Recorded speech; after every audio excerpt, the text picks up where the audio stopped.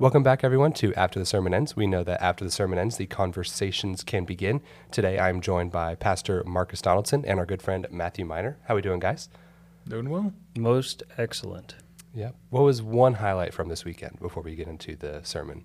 I got stitches. Yes. So in my house, Mason had an ear infection like Thursday, Friday, Saturday. Then John had an ear infection over the weekend into Monday. And then Ariel had a cold, and I got stitches. So, it's just one of those exciting seasons of life. Yeah, you got stitches from one of the church work days. So Yeah. It's not an effective church work day without some blood, right? Right. What about you, Matthew? I would have been there, but I had plans already with my girlfriend because we're celebrated 2 months. Nice. Congratulations. Thank you. So it's only by the power of the Lord that we continue to go. So I'm guessing that was your highlight. yeah, that was my highlight for sure. Nice. What'd y'all do to celebrate? So we started out with watching some movies at home, and then I took her out to dinner.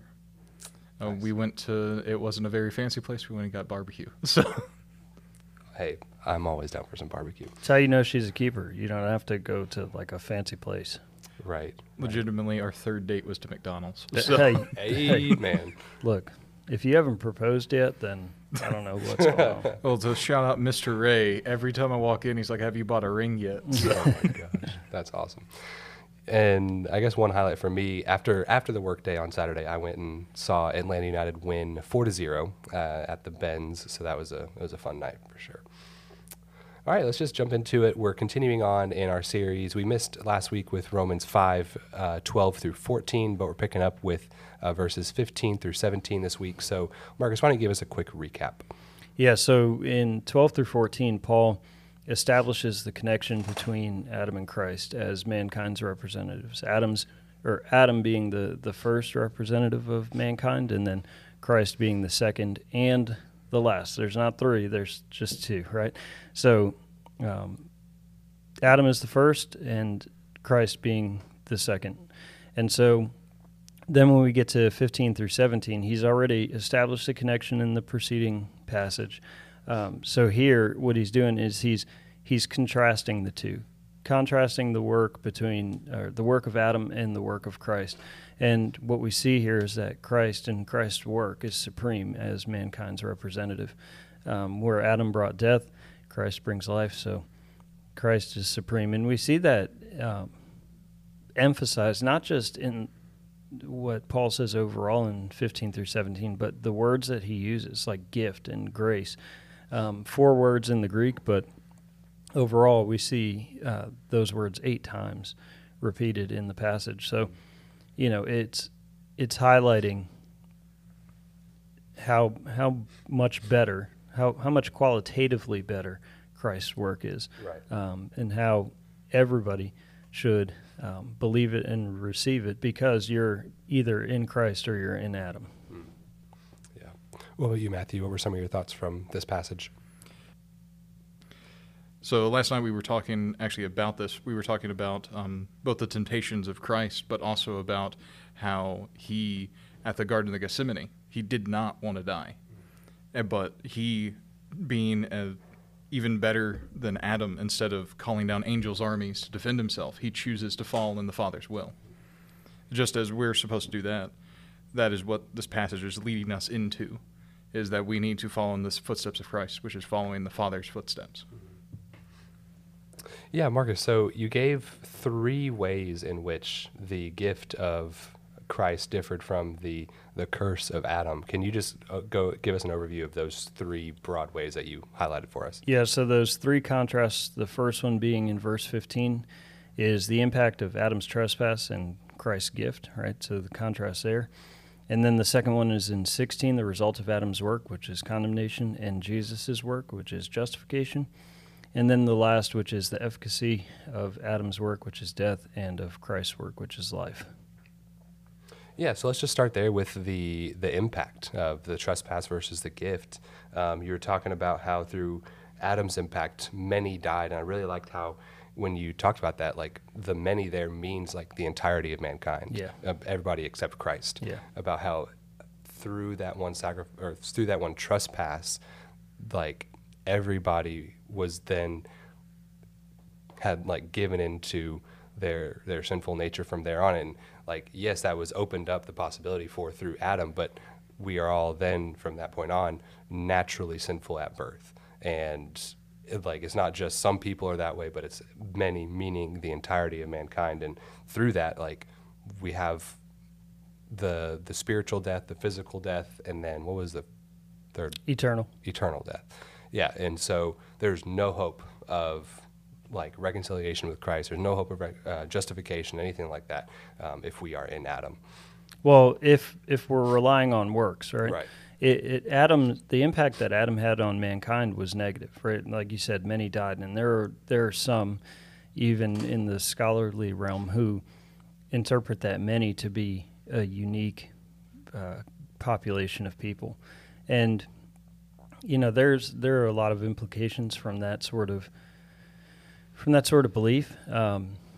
Racism, some sort of theological supremacy, all sorts of negative implications that come from that belief. But when we understand that the many here, to your point, that many includes all of mankind, because Adam represents all of mankind, and when he disobeyed, we all fell with him. He's established that principle in verse 12. So we didn't necessarily reopen the wound there, but what we said was that, from birth, from conception, really, mankind enters the world spiritually DOA, dead on arrival. Now, to contrast that with the impact that Christ had, his was positive, right? He says that grace abounds to many. And the many here, this is where hermeneutics, this is where exegesis is very pertinent. We can't apply the same many, even though it's in the same verse and maybe the next sentence, but we can't apply many to mean all, right? This passage isn't teaching universalism, especially because when we see verse 17 that it's something that must be received. So the grace that abounds to all or to many, are to those who receive it by faith. That's good. And are they the same word in Greek? Do you know? Yeah. The both manys? Yeah. Okay. Yeah, that was something that was confusing for me when you first brought it up about how, okay, well, if the first many is referring to the entirety, then why is the second many not referring to that? But very helpfully, you bring up, verse 17. It says, much more will those who receive the abundance of grace and the free gift of righteousness reign in life through the one man, Jesus Christ. So it's about those who receive it. And, there's a lot of people out there who will stop at that, at the question, but they won't keep reading. So that's good. Yep.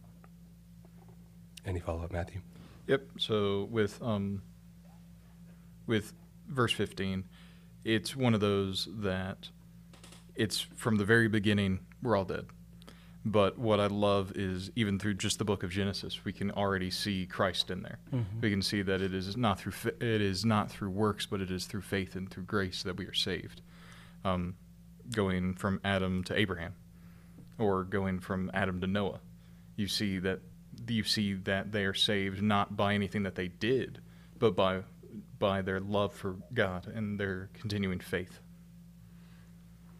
Yeah, and one other thing I just really liked from that was how it's talking about how the grace of Christ abounds for many. It's not just, enough to cover the trespass of Adam. It's not just, like it just scraped by, or like maybe there's some parts of the sinfulness of Adam that's still clean that you got to clean up on your own with the works. Right. No, it abounds for many. It overflows. It is so much better than that one trespass. It's present in existence. It's overflowing. And to your point, it not only covers Adam's transgression or trespass, but it reverses his trespass. It gives us a new hope, a new name, a new faith, a new everything, a new life, like everything. This grace that overflows completely changes us inside and out.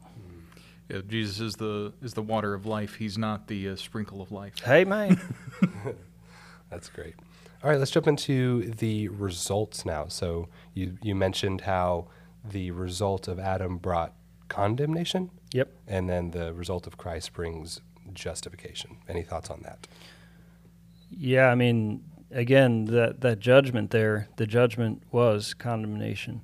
That condemnation, if we just oppose it to what Christ brings, justification. And what we're doing here, and what I really enjoy throughout this series, is we're wrapping our arms around a lot of very important theology to the Protestant faith.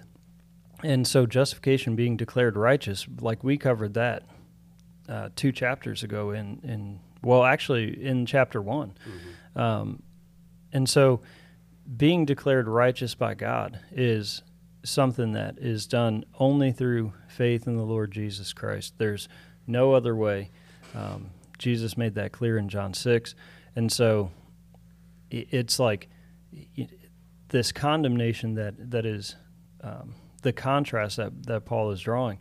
If you are in Adam, which all of mankind is unless they're in Christ, that's the sentence, that's the judgment. That's where we get those 3 kinds of death. Now, everybody still faces physical death. Everybody still comes into the world spiritually dead, or DOA.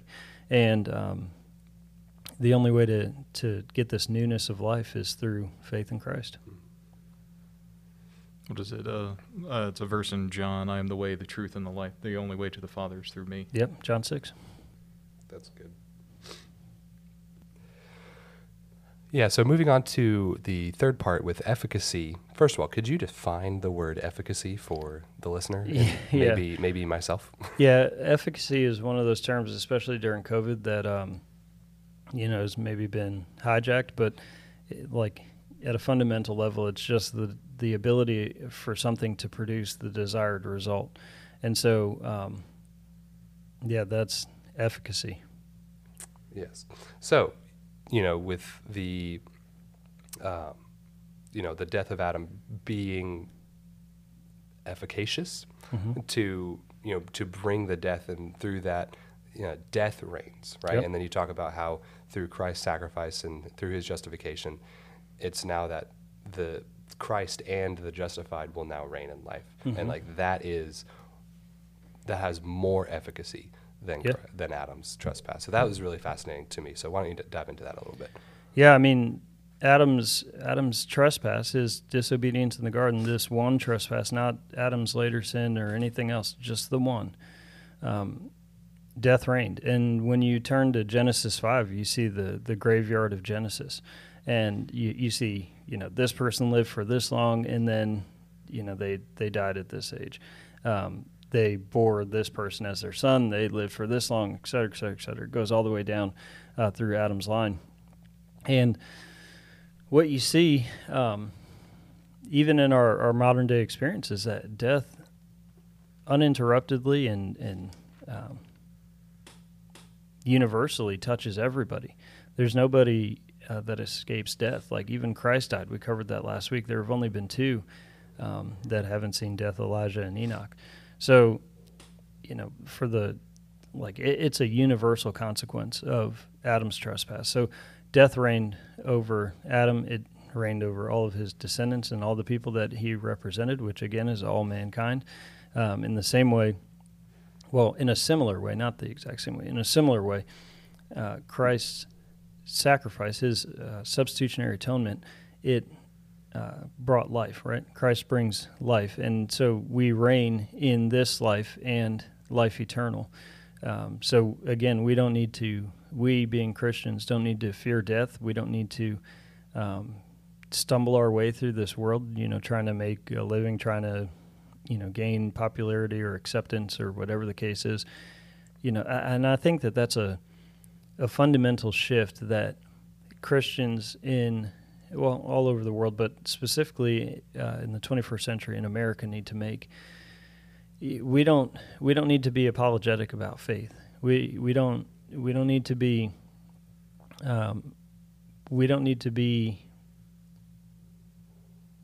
acting as just passive participants in this world. Like reigning in life. Later in Romans 6, verse 4, Paul says that we walk in newness of life. and it's an already but not yet concept or idea or notion. And so, yeah, we sin and death don't reign over us. We reign over them in life because we are in Christ, not in ourselves, not in our own efforts and strength, but guided by the Holy Spirit's power, by His leadership and everything else. Getting into the Word, being in Christ-centered community, gospel-centered community, and having brothers and sisters that can hold you accountable. We walk in that newness of life because our sinful flesh, it still pulls at things that it shouldn't. It still draws us to things that it shouldn't. But when we understand that we're more than, again, passive participants, it changes the game. Yeah, for sure. Yeah. And to kind of build on that as well, we really, as Christians, we are foreigners in a strange land, to quote 1 Peter. Yep. But also with that, we need to make sure that we're not getting bogged down in the world's minutia. Right. We need to not look at the world and go, "Oh, I'm here forever. This is the only time I'm ever going to be." Yeah. Because of those that don't come to Christ, this is their only time. Right. So they can eat, drink, and be merry, but we have the final laugh in it. Right. Because Christ died for us, and we are saved in Him. C.S. Lewis. I gotta call it out. Yes.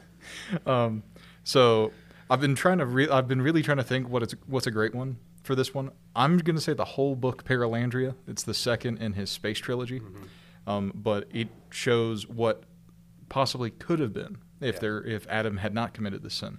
But even then, the devil still would have attacked, because in this world Adam failed, but Jesus succeeded.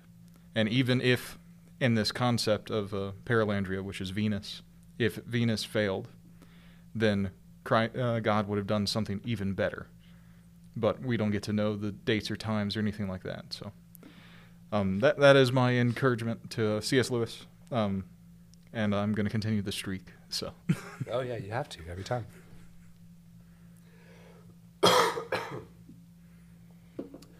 This coughing is really inconvenient. You're telling me. Yeah, and then I just really liked how you brought up how this reigning in life concept also deals with our relationship with sin, about how it's like we aren't just passive participants in our sin any longer. Like we are able and we are equipped to fight the sin in our lives and actually make changes. I was thinking about this the other day. It's founded upon the truth that you said it earlier in your message about how God deals with us on the basis of grace. It's founded upon that principle, but like no other like worldview or system is able to like make confident progress towards like their sanctification and like becoming a truly better version of like what they want to be. And in our case, it's being better followers of Christ. Whereas like other religions, they make progress, they grow, and they memorize more and they do more rituals, but they can never be confident enough like in where they stand. But because of we know where we stand, like we can truly make those life changes. And that was just really something that got me this past week about like, yes, we can make progress against the sins in our life, and we can be confident in where and how we are growing. And that was a really good reminder on Sunday. Yeah, and that's one of those things that Christians should really take back control of. We should be more disciplined. We should memorize more scripture. We should do more praying. We should do more fasting. We should do all these things. And again, it's not because it changes our status. It's not because it makes us any more holy or that God's blessing is just going to shower all over us because we do something, right? God's grace abounds to the many because of Christ's work. And so we rely wholly on the Holy Spirit to lead us into godliness. That's, Paul's admonition to the Galatians. I believe it's in Galatians 3 or Galatians 4.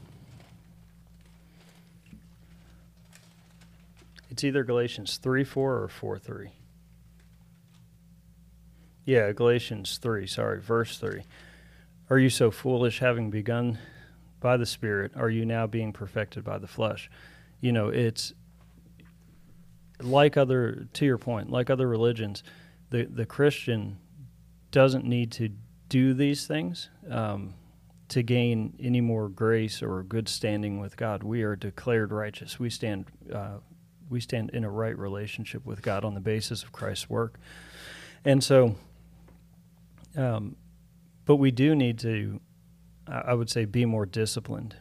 Just because we stand in grace, just because we've been justified or declared righteous by God, just because Christ's righteousness has been imputed to us, that doesn't mean that, we just let go and, it's just whatever happens. Right. We trust the Holy Spirit's work in our life. We rely on the Holy Spirit's work in our life, and He works through the Word. He works through His people. He works through, everything really. But we should be more disciplined in those spiritual disciplines. No, 100% agree that we need to continue in this spiritual disciplines. Also, however, I think we need to make sure that we don't end up getting bogged down in the failing to meet those expectations. Absolutely. Because I think that the devil accomplishes it if you go to either extreme. If you're so disciplined that you get super depressed if you fail, then you're going to end up falling straight into the devil's trap. But if you're so undisciplined that you never feel that repentance, then you're also falling into the devil's trap.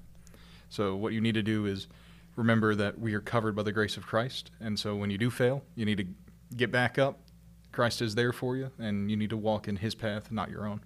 That's exactly right. Also, shouldn't surprise us that we want to go back to the world. We're born straight into darkness, and Christ has pulled us out of that, but the flesh still wants to pull us screaming back. For sure. Yep. For sure. Yep. I also thought of a great thing to match with what you were saying. Yeah. So in Paralandria, Ransom, who is the protagonist of the story, he physically fights a manifestation of the devil. I wish that it was that simple in our lives. Right? It'd be a lot easier to go in a fist fight with the devil than it is for us to fight our own battles. Mm-hmm. Because it's much easier to see a present threat than it is to fight with a perceived threat. Mm-hmm. That's so good. All right. Any final thoughts or encouragements for the listener today from these verses? Yeah, you're on one of two teams. You're either on Adam's team or you're on Christ's team.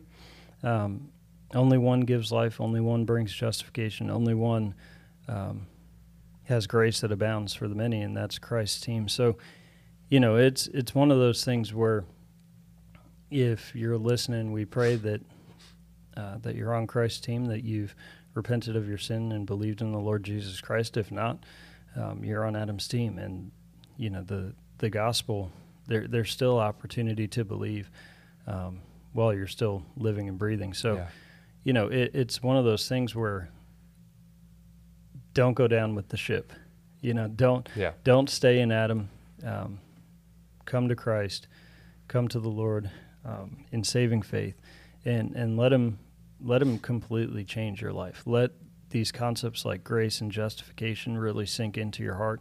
Let them change the way that you walk, so that you can be the salt and the light. And again, not for a better status, but because of that status. Mm-hmm. It's a privilege to live and breathe. It's a privilege to glorify the Lord in any way, from everything to my sister's place to everything else that we do, just coming in on Sunday. Everything from the highs and the lows of life.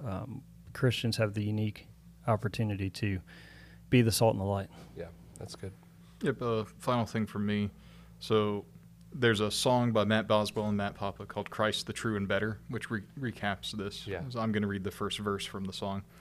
Christ the true and better Adam, son of God and son of man, who was tempted in the garden, never yielded, never sinned. He who makes the many righteous brings us back to life again. Dying, he reversed the curse, then rising, crushed the serpent's head. So just keep that in mind. Yeah, I think it would have been better if you had sang it for us, but, Anyway.